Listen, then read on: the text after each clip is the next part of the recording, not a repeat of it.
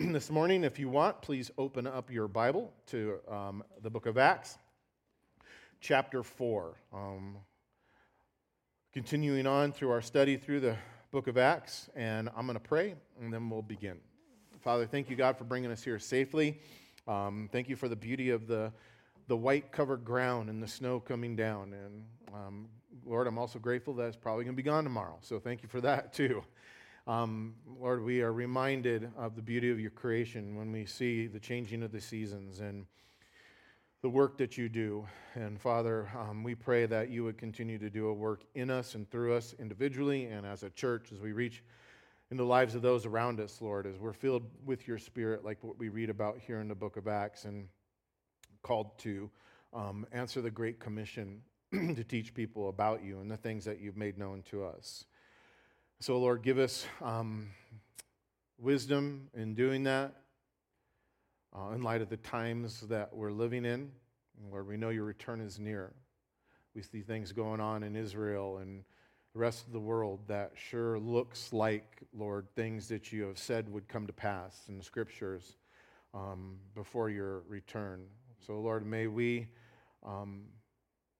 be prepared. May we be expectant. May we discern and understand the times and the seasons that we're living in spiritually, Lord.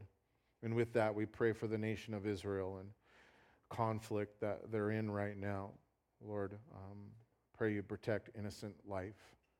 I pray, God, you'd bring a speedy resolution to this conflict, this attack that has taken place. And Lord, that you would protect Israel and the rest of the nations, Lord, around them from any other escalation of violence.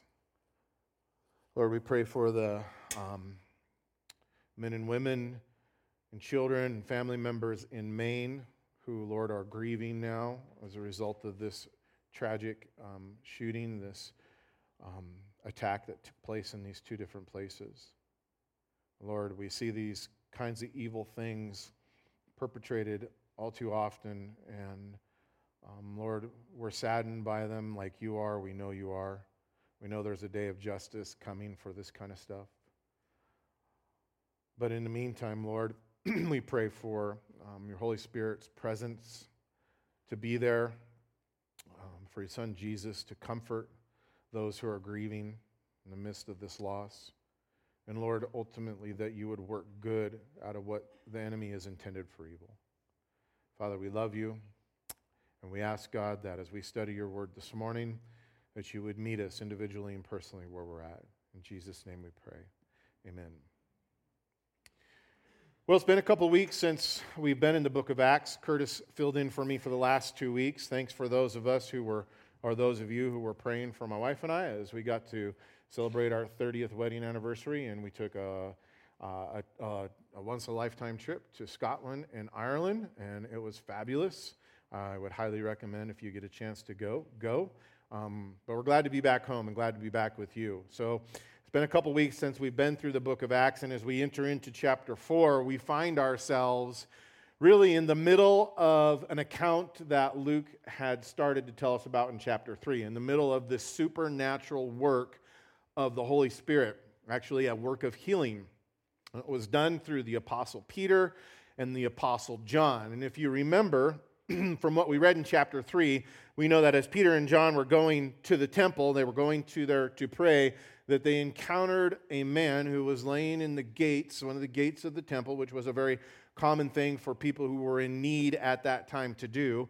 And this man was crippled from birth, and he was begging for money. He was asking for alms. And Peter and John, as they passed by this man, they felt the leading of the Holy Spirit, and they responded to this man's request for a monetary gift, not by giving him gold or silver or a coin, but they ministered to the greater need that this man had. So through the power of the Holy Spirit, and we're told by faith in the name of Jesus of Nazareth, they healed this man. They spoke healing into this man's life, and we know that all who were present there gathered at the temple and at the gate, they witnessed this, they saw this.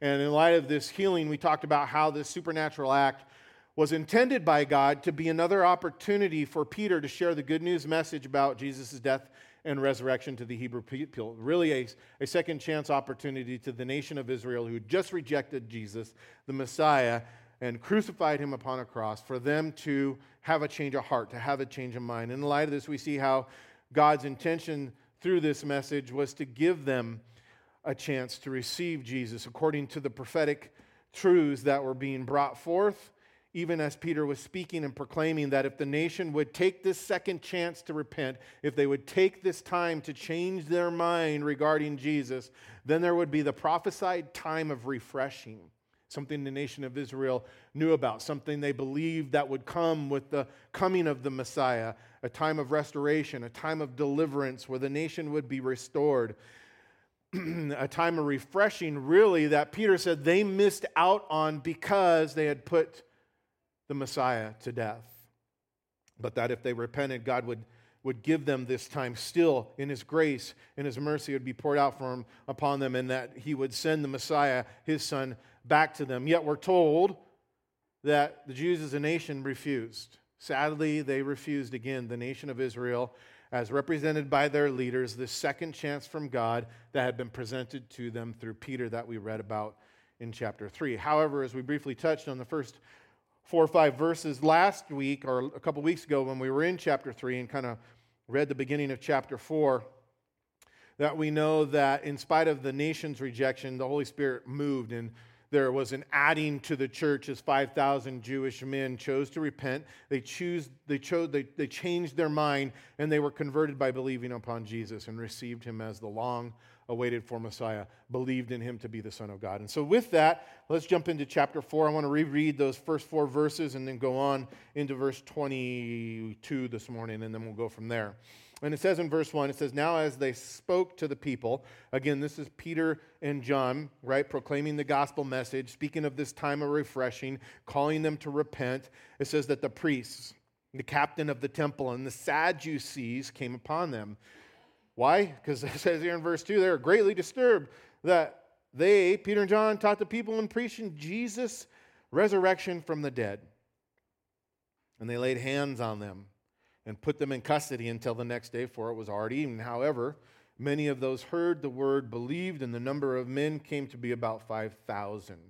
And it came to pass on the next day that their rulers, elders, and scribes, as well as Annas, the high priest, Caiaphas, John, and Alexander, as many as were of the family of the high priest, were gathered together at Jerusalem. And when they had set them in the midst, they asked, "By what power or by what name have you done this?" And we know that this group is the Sanhedrin. This is the religious rulers of the day. And more importantly for us to remember, this is the exact same group of people who had tried Jesus unjustly, even though they found no fault or guilt with Him, and turned Him over to Pontius Pilate, turned Him over to the Romans to be crucified.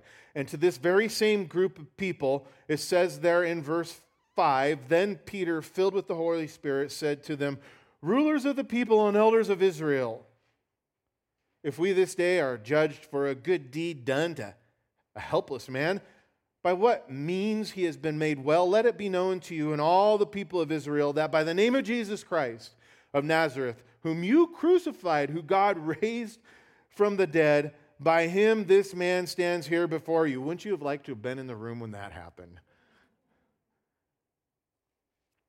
He went on to say, "This is the stone which was rejected by you builders, which has become the chief cornerstone. Nor is there salvation in any other.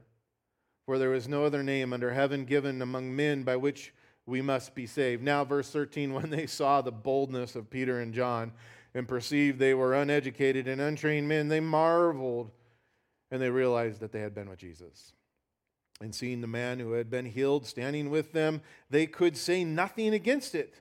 But when they had commanded them to go outside or go aside out of the council, they conferred among themselves, saying, 'What shall we do with these men? What shall we do to these men? For indeed that a notable miracle,'" hear that? "For indeed that a notable miracle has been done through them is evident to all who dwell in Jerusalem." And they said also here, "And we cannot deny it. Verse 17, but so that it spreads no further among the people. This is so mind-blowing to me, just the hard-heartedness of this group of men, recognizing this, and yet their only concern is how do we stop people from knowing about it? But so that it spreads no further among the people, let us severely threaten them, that from now on they speak to no man in this name. So they called them and commanded them not to speak at all or teach in the name of Jesus. But Peter and John answered and said to them, whether it is right in the sight of God to listen to you more than to God you judge. For we cannot speak the things, but we cannot but speak the things which we have seen and heard. So when they had further threatened them, they let them go, finding no way of punishing them because of the people, since they all glorified God for what had been done. For the man was over 40 years old on whom this miracle of healing had been performed. Now, one of the things I'm sure of as a result of this study through this chapter, I'm sure of this. The early church understood some very key things that I think that we as the church in America or even the modern day church don't understand oh so well. I believe they understood that they were in a battle, and I believe they understood exactly who they were battling against. Things that we need to keep in mind today, especially in light of the fact that I look around the world that we're living in and I go, we're living in the last days. The Lord's return is near. And with that, I think that the battle that we've been called to is going to intensify in many ways that we've never thought or even could have predicted. And we know in the days leading up to Jesus' death and crucifixion on the cross that he spent a great amount of time preparing his disciples for the time when he would no longer be with them, for this time that we're reading about now. He wanted them to be prepared. He forewarned them. He told them about what would happen. And during his ministry, Jesus told his disciples, he said, if you choose to follow me, remember he told each of them this in very specific ways, in all throughout his ministry, but specifically at the end, he intensified on this. He said that if they chose to follow him, that they were going to be hated, that they would suffer, that they would be persecuted for his name's sake, saying things like, because they hate me, they're going to hate you. They'll hate you also. And I imagine that in this moment, when these events came to pass, that the disciples were remembering these words of Jesus and others like them that Jesus had spoken to them when they were now, in this instance, being arrested for preaching about Jesus and his resurrection. Not for doing an evil thing, but for doing a good thing, doing a godly thing. And even though Peter and John were released, in this instance, we know that they were released from prison with just threats and words of warning to stop preaching in the name of Jesus. We know historically, as we look back and what we read through the Bible and look back historically of historical accounts of the early churches, we know that the persecution and suffering that the early church would endure, that they would go through, it would be horrific. Things that are unimaginable that were done to believers early on. Yet this persecution, we know, it didn't silence the church from speaking the truth. In fact, as a result of the persecution, I would say, and in spite of the persecution, the message, the gospel message spread throughout the whole world. And we have to ask ourselves, why? How did that happen? And I believe this was due to that godly perspective that we're talking about here, that the early church had regarding not only persecution and what might come as a result of following Christ, but also regarding adversaries. The same kind of adversity or trials that the Apostle Paul reminded the church in Ephesus about in Ephesians chapter 6. Listen, he said this. This is the perspective. For we're not fighting against human beings, but against the wicked spiritual forces in the heavenly world. He says the rulers, authorities, and cosmic powers of this dark age. And then he says, so put on God's armor now. Then when the evil day comes, I think that's today, the times we're living in. And I know it's speaking about just in general, when evil comes upon you, but as far as a time or a season, I think this is it. When the evil day comes, when you do that, put on the armor of God now, So when the evil day comes, you will be able to resist the enemy's attacks, and after fighting to the end, you will still hold your ground. Now, when I stop and consider what I read here in these first 4 verses, I think it's possible that Peter and John, I don't know for sure, I'm just kind of reading into it a little bit, but I suspect that they didn't expect to be arrested for what they had just done or what they had just said. And I suspect this because of all of the awesome things that they had just been experiencing since really Jesus' ascension. Remember, the disciples, as accounted by the Gospels, and also what we've been reading here in the Gospel or in Luke's account, is that the disciples, since the ascension, had received the promise of the Holy Spirit, just like Jesus had said. And in doing so, they'd been filled with God's supernatural power and saw tongues of fire above each other's heads. They had gone into the streets and they were boldly proclaiming the works of God, we're told, in languages they did not know, and people were understanding them. Could you imagine being a part of that? And in addition to that, they had just seen 3,000 men, not counting the women and children. If I was only counting the men, we know there was more than that this group was added to their little group of 120. I mean, they had been partying. And now things were only getting better as Peter and John, going to pray, had just miraculously healed a man who had been lame from birth in front of everybody, which caused the crowd to gather and listen to Peter. They were listening intently. Peter, who was filled with the Holy Spirit, and Peter, who was now offering them on God's behalf a second chance to repent, a second chance to accept Jesus as their Lord and Savior. And in light of this, if I put myself in this situation, I believe that Peter and John were thinking that the nation might repent. I think that was their hope. This is the moment, guys. This is it, is what they were thinking. And they would receive Jesus as their Messiah, and that they would return, that Jesus would return like he said he was going to do. That's what Jesus said. Wait for the promise of the Holy Spirit. Go and preach and tell people when that has happened, and then be ready for me to come back, because I'm coming back. And they still didn't get it. They stood there. And so then the angels were sent to say, hey guys, close your mouth, get off the mountain. Jesus is coming back. Go do what he said. And I think this was the expectation. But instead of seeing Jesus' return, that prophetic, instead of seeing the prophetic time of refreshing that Peter just had prophetically preached come to pass, they were now sitting in a prison cell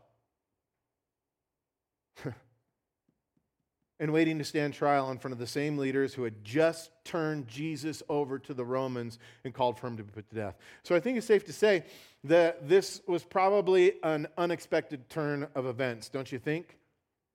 At the very least, it was a frightening time as they had been suddenly arrested, seized, and thrown into jail, and now had many threats made against them. However, what was happening was exactly what Jesus said would happen. And as a matter of fact, it's a continuing pattern that the Apostle Paul saw in his own ministry, and a pattern I believe that we still see taking place today, and we need to have open eyes for. In other words, Paul, writing to the early church in Corinth while he was in Ephesus, he spoke of his desire. He wrote of his desire to come and visit them. He had plans to do so, but his plans were changed. He said to him, a visit would have to be delayed because there is a door of opportunity that had been opened for him to minister to the Ephesians. And yet, while acknowledging the door of opportunity, we know that Paul also pointed out that with this opportunity that God had given to him, there was also much adversity. With the opportunity, there was adversity. In 1 Corinthians 16, verses 5 through 9, Paul said this, now, I'll come to you when I pass through Macedonia, and it may be that that I will remain or even spend the winter with you, that you may send me on my journey wherever I go. For I do not wish to see you now on the way, because I hope to stay with you for a while, if the Lord permits. But I will tarry here in Ephesus until Pentecost. For a great and effective door has been opened to me, and there are many adversities, many adversaries, Paul says. And the point of all of this, listen, is to say that we need to expect and be prepared for adversity. We need to be prepared and expect that there will be adversaries who will come when we answer the call of God and when we walk through the doors of spiritual opportunity that have been made open to us. Because when we're aware, here's the reason why we need to, is because when we're aware that adversities and adversaries will come, then we can be spiritually prepared and emotionally prepared for those times of attack. But listen, being expectant and prepared, we need to understand it's only half the battle, as we must also be mindful, I think, ultimately, of how we respond in the times of adversity to the adversaries. And in responding, we need to respond in godly ways. Godly ways during these times and to these adversarial people. And responding in godly ways is as simple as remembering what the early church, I think, grasped, is that we're in a battle. That the battle that we're in is a spiritual battle. It's not a battle against other human beings.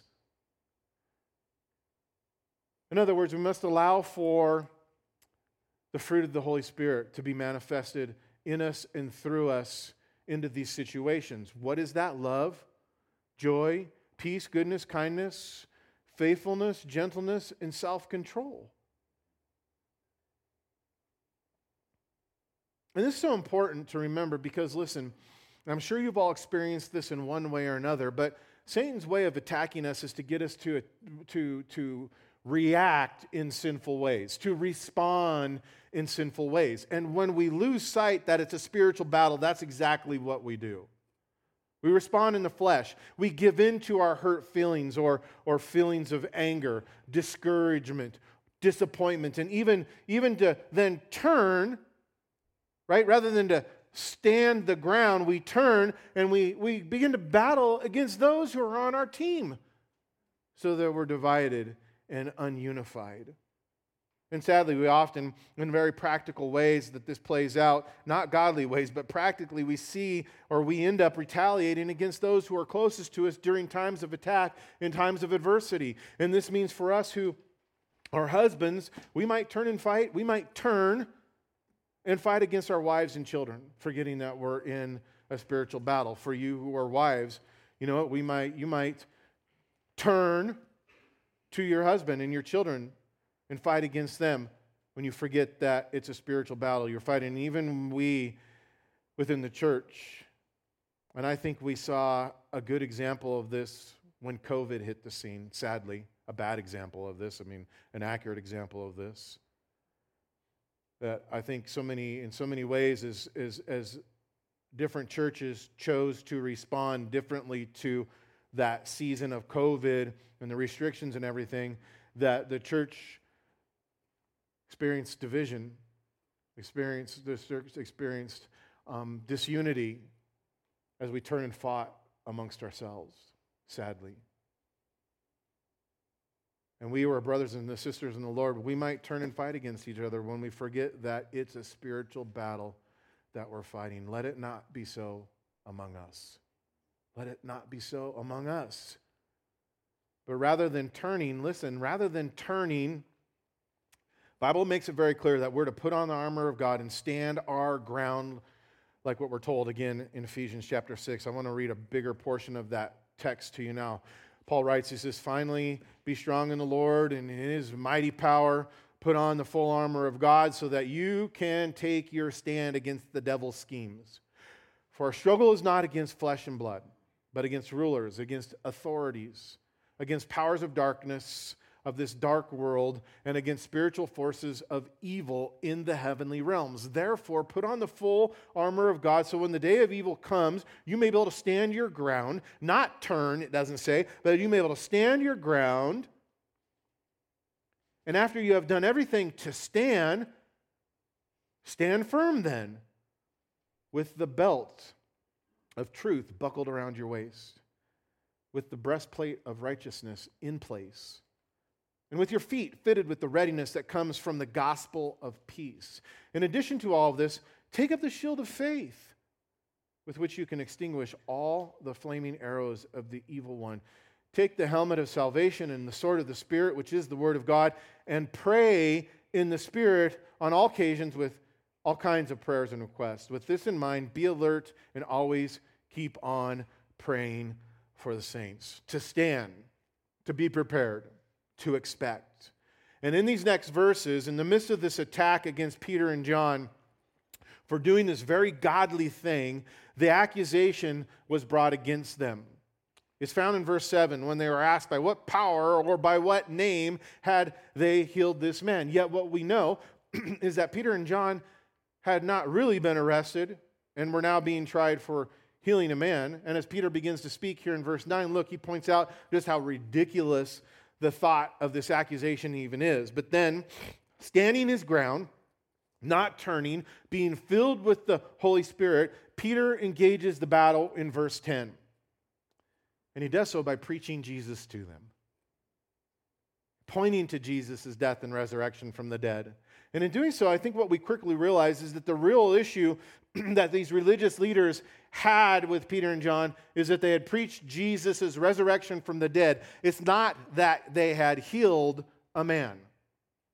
Remember, back in verse 1, look there, we're told a very important piece of information here in verse 1. We're told that ultimately it was the Sadducees who had come and upon them and had taken them in custody. I point this out because the Sadducees were a powerful sect of religious Jews who at this time ruled the Sanhedrin. We know that there were different sects of religious Jews: Pharisees, Sadducees, so on and so forth.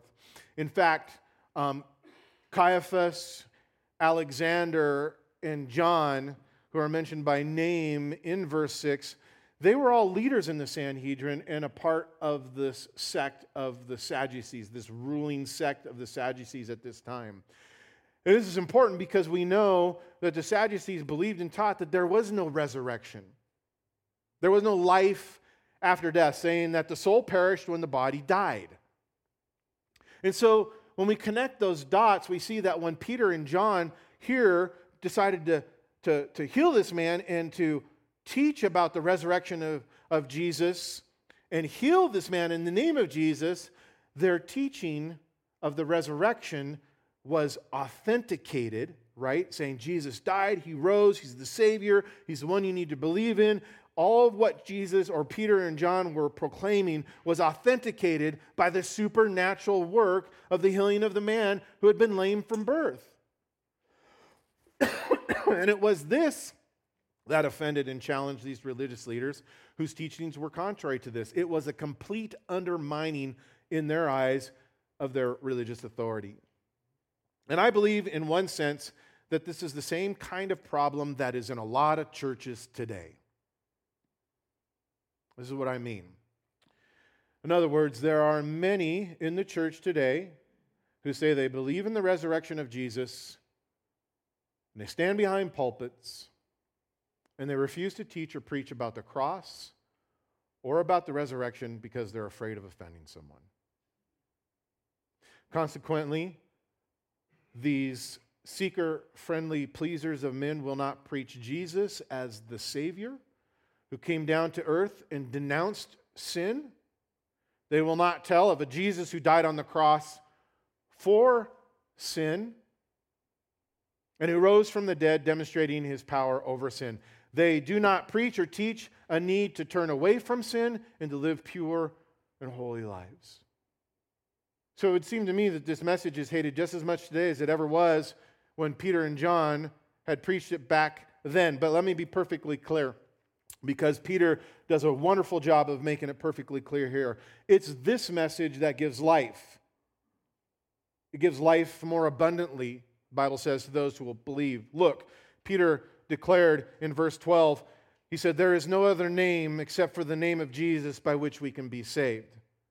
And we know that Jesus, with his own words, recorded in John chapter 14, verse 6, said this. He said, "Definitively, I am the way, I am the truth, and the life, and no one comes to the Father except through me."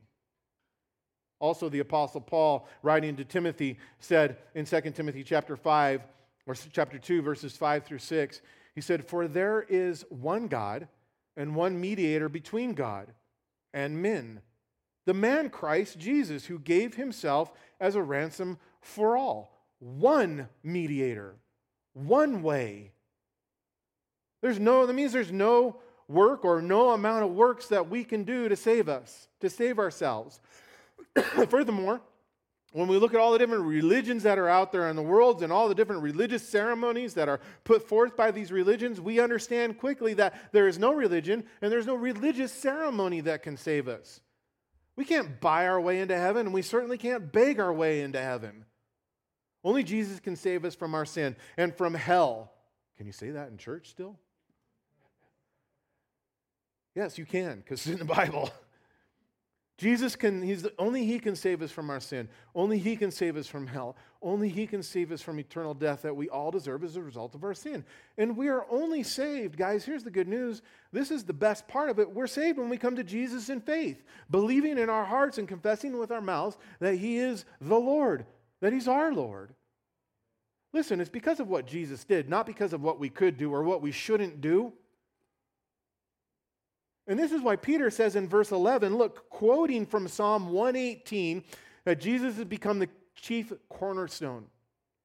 In light of this, Peter was saying we must begin with Jesus as the foundation of our salvation, and we must build up from there.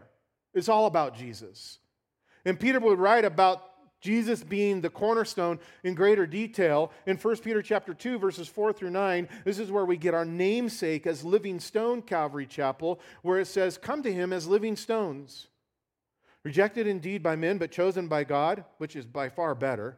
You're going to be rejected by men for the sake of being chosen by God. Amen. And precious. Chosen by God and precious. You also, as living stones, are being built up a spiritual house, a holy priesthood, so that you may offer spiritual sacrifices acceptable to God through Christ Jesus. Therefore, it is also contained in Scripture.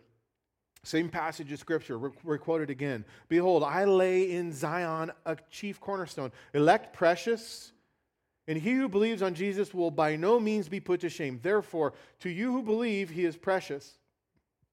Jesus is precious to us who believe. But he says, to those who are disobedient, the stone which the builders rejected has become the chief cornerstone and a stone of stumbling. It says a rock of offense.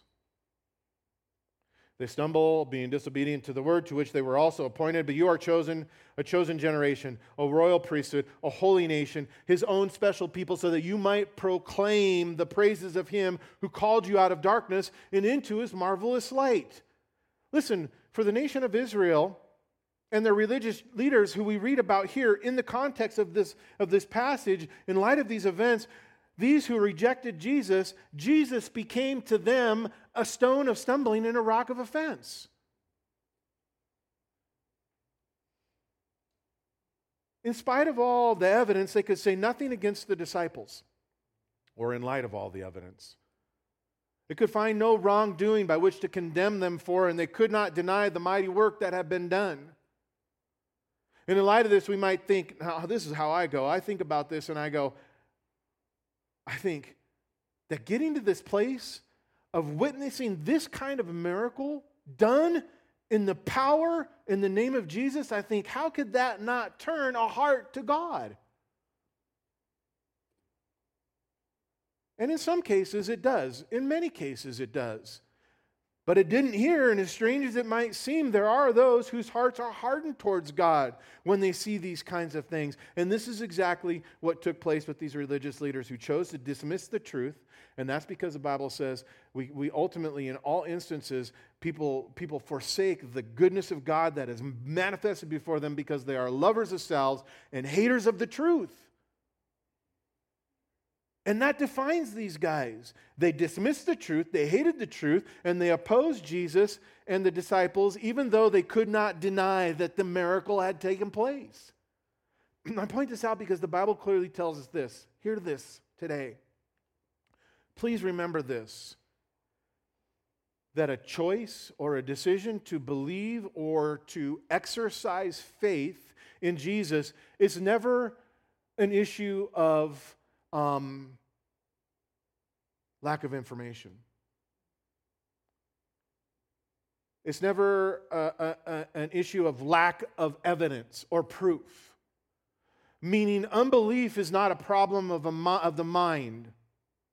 Unbelief and unwillingness to exercise faith is always a problem of our will and of our heart. In fact, Scripture tells us that our hearts are desperately wicked, and it even says that unbelief can creep into our lives as believers if we're not careful. In light of this, I don't have time to read it to you this morning, but go read Romans chapter 11. It's a warning against unbelief. Read that this week. But I do want to speak about what Paul wrote about in Romans chapter 1. Because when we look to what the Apostle Paul wrote in Romans chapter 1, we come to understand that God removes all excuse for unbelief, and we see that the heart of all unbelief is ultimately this. It always boils down to this. It is an unwillingness to give God the position of honor in our lives that He deserves.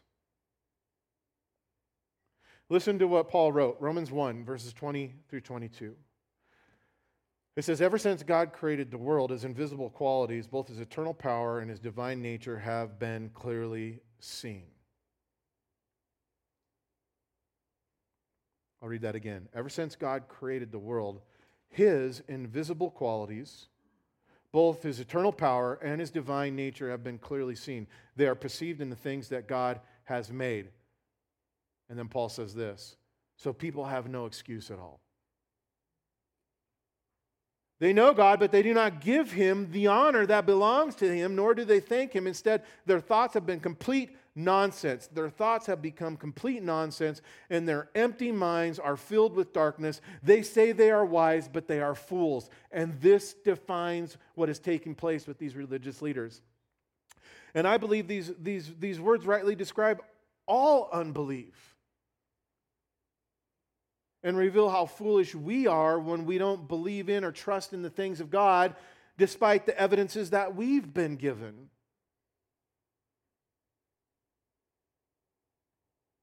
When we choose to do what we want to do instead of what God says we should do. That's unbelief. We believe our ways are better than God's ways. And the truth is, it's complete nonsense. We may not think that in a moment. Sometimes we do. We might go, I know this is complete nonsense, but we don't even deceive ourselves. We just go for it. Other times we don't realize it's complete nonsense and that God's word was right until we come back around on the other side of it. Think about that with your kids.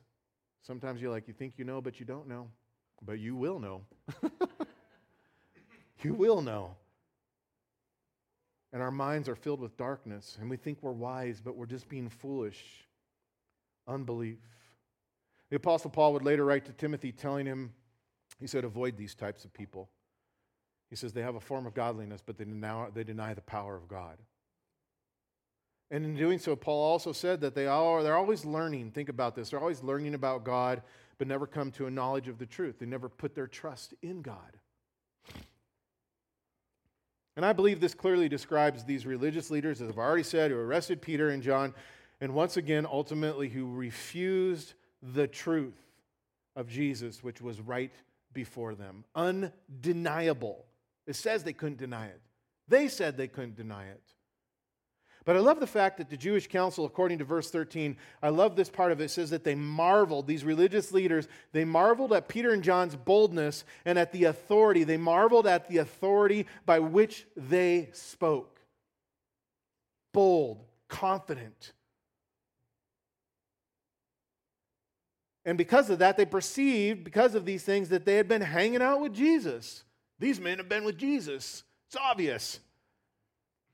And I love this because it once again testifies to the fact that Peter and John, who were uneducated fishermen, it testifies to the fact that they had been radically and supernaturally changed simply by hanging out with Jesus. And now they were proven to be bold, proven to be wise. And this fact and these attributes, these same attributes, were seen in the lives of all the apostles as a result of them having spent time with Jesus. And I mention that because the same can be true in our lives today. The Bible makes it very clear. Because hanging out with Jesus has changed us. Hanging out with Jesus will continue to change us. The Apostle Paul, in his second letter to the Corinthians, he writes about a veil of separation. He says that veil that separated us from God, that veil of separation, he said it was our sin and it separated us from God, and yet now because of Jesus, that veil has been lifted. Listen, he says as a result of that, Paul said in 2 Corinthians chapter 3, verse 8, he said, now we all, with an unveiled face, beholding as in a mirror the glory of the Lord, are being transformed into the same image, from glory to glory, just as by the Spirit of the Lord. So listen, if we want to be wiser, think, who wants to be a fool? We want to be wise, right? We want people to perceive us as wise, as godly. If we want to be wise, then we need to hang out with Jesus. Like, Pastor, you're just making that, you're oversimplifying that. No, it's not. I'm not. It's what the Word says. It's about relationship. It's always been about relationship. It always is about relationship. If we want to be godly and wise husbands and wives, godly and wise moms and dads, godly and wise employers and employees, and godly and wise friends, then we need to make hanging out with Jesus our priority. You've heard me say this before, but I'll say it again. Remember, Christianity is not a self-improvement course. There are not good Christians. God doesn't want us to be good Christians. He wants us to be in love with Him and follow His Son and be transformed from the inside out and be godly Christians. That's something we can't do on our own. Christianity is not a self-improvement course. Rather, what is it? It's a single step. Self-improvement courses is like, oh, you do this, and then you do this, and you do this, and you do that. Just give me the 10 steps, right? It's a single step, Christianity. A single step of hanging out with Jesus. Like Curtis was talking about last week. Who are we in? We are with Him, hidden in Him. And as a result of that, hanging out with Him, we're changed forever. We're changed for the better. Because spending time with Jesus will make us more like Him. And as a result, here's the awesome thing about it. People's going to see the changes within us. People will see it. They'll notice. Just like they saw the changes in Jesus' first disciples. They were hanging out with Jesus. Is that what people say about us? Now here in verses 18 and 19, we read Peter and John's response. I like this too. Being instructed to never speak or teach in the name of Jesus again. We're going to let you go. Don't you dare speak in Jesus' name ever again. And I love their response to these really clear-hearted leaders of Israel when they answered them and said, okay, you're the judge. You guys are the ones in authority. So you decide whether it's right for us to obey you or to obey God. And he said, for we're going to preach and teach the things that we have seen and heard concerning Jesus because this is what God has commanded us to do. And I have to admit that it's possibly the rebellious nature of my own heart that shouts in approval of Peter and John's civil disobedience. I'm like, yeah, I have been known to speak my mind in these ways from not just behind this pulpit and in the public setting.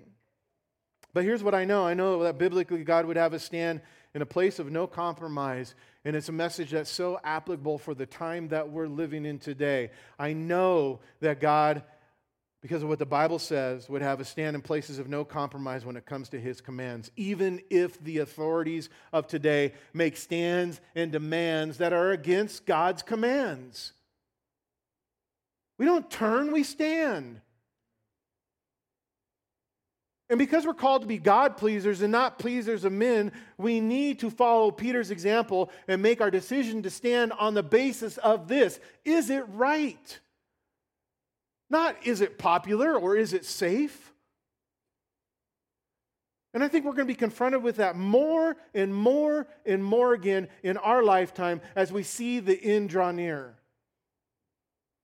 However, we must be sure that we have this in line. We must be clear that it's the teaching of the Word of God that we have on our side before we take the stands against the authorities that God has set in place in our lives.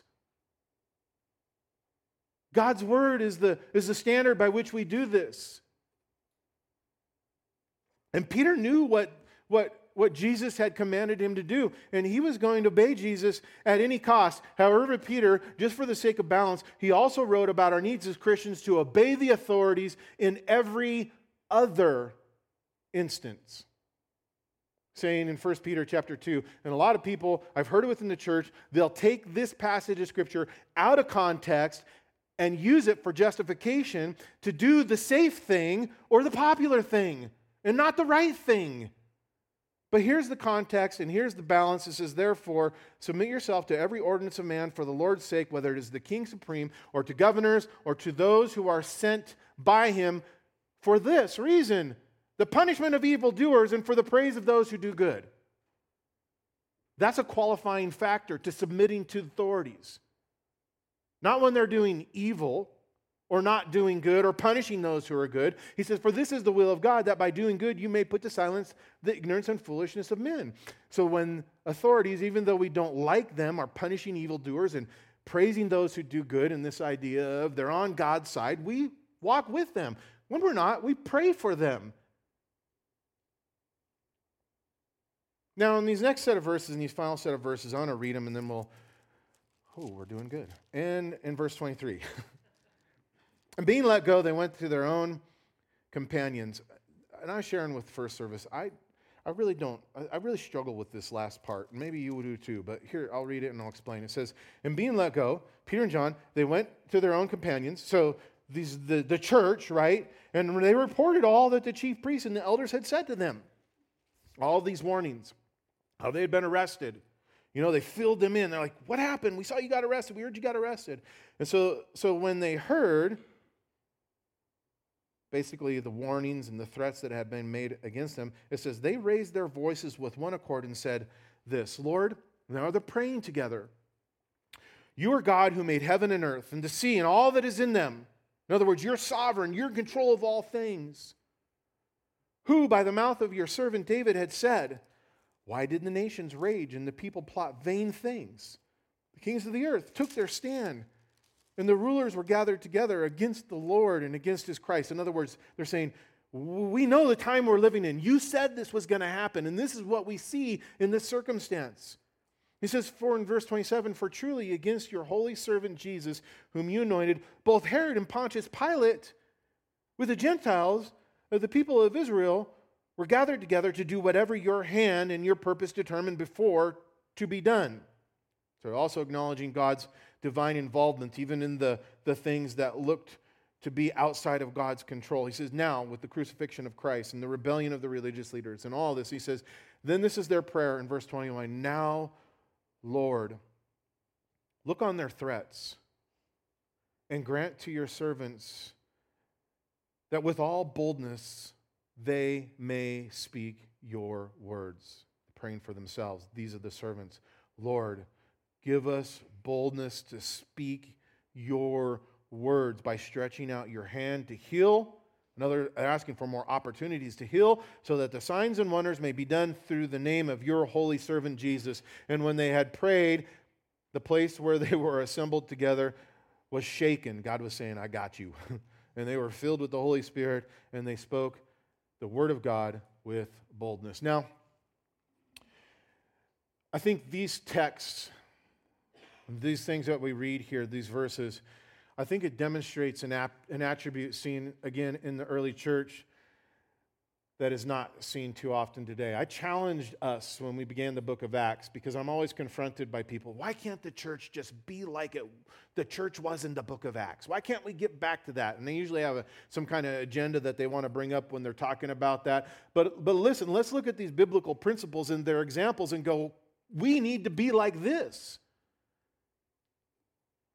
This attitude, this attribute that I don't see, that maybe you do, but maybe you don't either, in the church today, in that when Peter and John returned to their friends, they told them what had happened. Then they united together in prayer and they prayed to God. But notice that when they prayed here, they didn't ask to be delivered from the persecution that they knew was coming for them.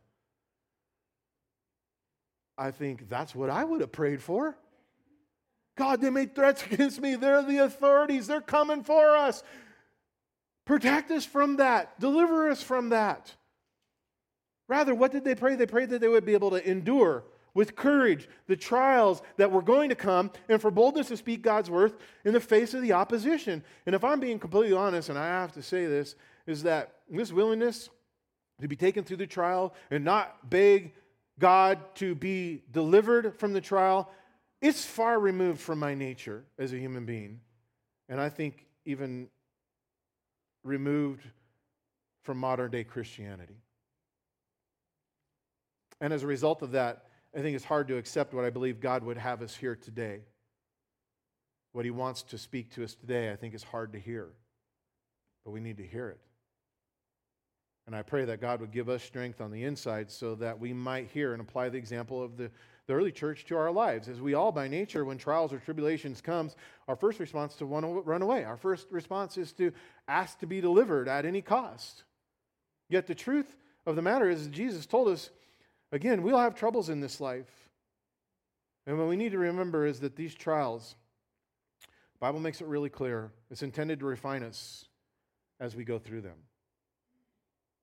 And so maybe our prayer life should be more like, God, give me the strength and the power to make it through this trial, not deliver me out of it. Because we would be asking to be delivered from the very good thing that God wants to do in us and through us as we go through it. Listen, in Romans chapter 5, it explains this, saying, therefore, having been justified by faith, we have peace with God through our Lord Jesus Christ, from whom we also have access by faith into this grace in which we now stand, and also rejoice in the hope of the glory of God. I'm like, amen, I love that part. And then Paul says this, and not only that, but we also glory in tribulations. Do we? Do we? I think we rejoice in the hope of glory and the grace in which we stand and the access that we have through our faith in Jesus Christ, having been justified and having peace with God. But do we also glory in tribulations, knowing that the tribulation produces, it says here, in all truthfulness, perseverance. And perseverance, character, and character, hope. Furthermore, reading James chapter 2, James 1, verses 2 through 4, he writes and says, just so we think that maybe Paul was the only one to write about this, he says, my brethren, count it all joy when you fall into various trials. Do we? Do we? Knowing this, that the testing of your faith produces patience, but let patience have its perfect work, that you may be perfect and complete, lacking nothing. In light of this, we need to understand that God's never promised us that this life would be all perfect just because we've given our life to Him. But God has promised us that He would never leave us. He has promised us that He would never forsake us. And He's promised us that He would walk with us through the fiery trials of this life that are designed to refine us. There's an awesome example of this in the account found in Daniel chapter 3. You guys are familiar with it. It's a Sunday school Bible story, right? Nebuchadnezzar, the original narcissist, Babylonian king. He built a gold statue, a golden image of himself, and he required all to bow down and worship him as reflected in this golden statue when music was played. If you know the story, there were 3 Jewish men, Shadrach, Meshach, and Abednego. And they refused to bow down. And this was something that was punishable by death. They refused to bow down, and they refused to worship this image because they served, it said, the true and living God. And they would only bow down to him. And so the king, hearing this, was very angry. And he called for Shadrach, Meshach, and Abednego to be tossed into a fiery furnace where they would be consumed by flames unto death. As a matter of fact, he was so angry at their disobedience and their unwillingness to worship him and to do what was commanded, that he had the fires of this furnace stoked to a heat that had never been, that the men who eventually tossed them in were consumed by the flames at the gate of the furnace. And so Shadrach, Meshach, and Abednego were tossed into the fiery furnace, and one might think that God would have delivered them from the furnace, from the fire. Why? They didn't compromise. God, we're your servants. We serve you alone. We're not compromised. We serve you faithfully. And yet we're being thrown into this fiery furnace. But God did allow for it. But God did not allow for Shadrach, Meshach, and Abednego to be consumed by the flames. They didn't die. As a matter of fact, when you read in Daniel, August, if you want to come up, just about finished here, we read in Daniel chapter 3 that when they were tossed into the fire, there found with them and protecting them supernaturally from the flames of the fire, it says, was the Son of God.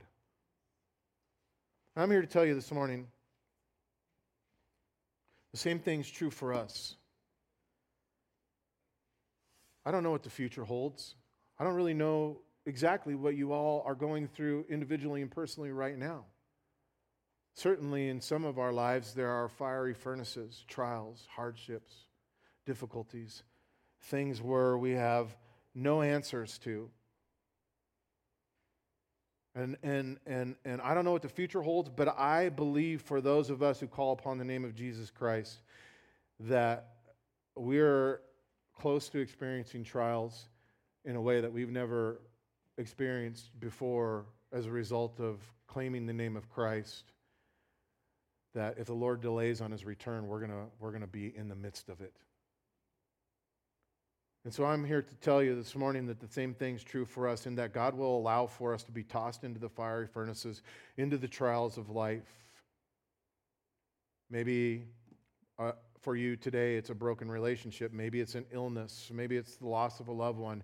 Maybe it's a financial struggle or failure. But whatever the trial is, guys, we can rest assured that God is refining us, that he's doing a good work in us, that he might do a good work through us, that as we go through the trial itself, that God's burning off those things, the Bible says, that are not like him. And when we hang out with Jesus, that's what's going to take place. But we can also rest in the fact that God will send his Son to us so that we're not consumed through the trial. That we're not consumed, but that we're protected and that we're even comforted in the midst of the suffering. When Shadrach, Meshach, and Abednego were in the fiery furnace, they weren't jumping up and down like they were walking on hot coals. They were relaxed. They were rested. They were in a place of safety in the presence of God, the Son of God. Comforted in the midst of the suffering, protected from the flames of the fire, and God will do the same for us. Lord, I thank you for that promise, for this imagery, for these examples. I thank you for the heart of the early church, their attitude and their example as witnessed here even again this morning. And so, Father, in light of that, I pray that we would be prepared and expecting hardships and persecutions and sufferings, Lord, in this life. First of all, so that we may respond in godly ways. That we may love, that we may have joy, that we have peace and goodness and kindness and self-control and faithfulness, Lord, to you, that may be what is brought forth in those times. We would be a light and a witness for you. And ultimately, Lord, that we wouldn't seek to escape the hardship, the difficulty, Lord, but that we would look to you to carry us through. In Jesus' name we pray. Amen.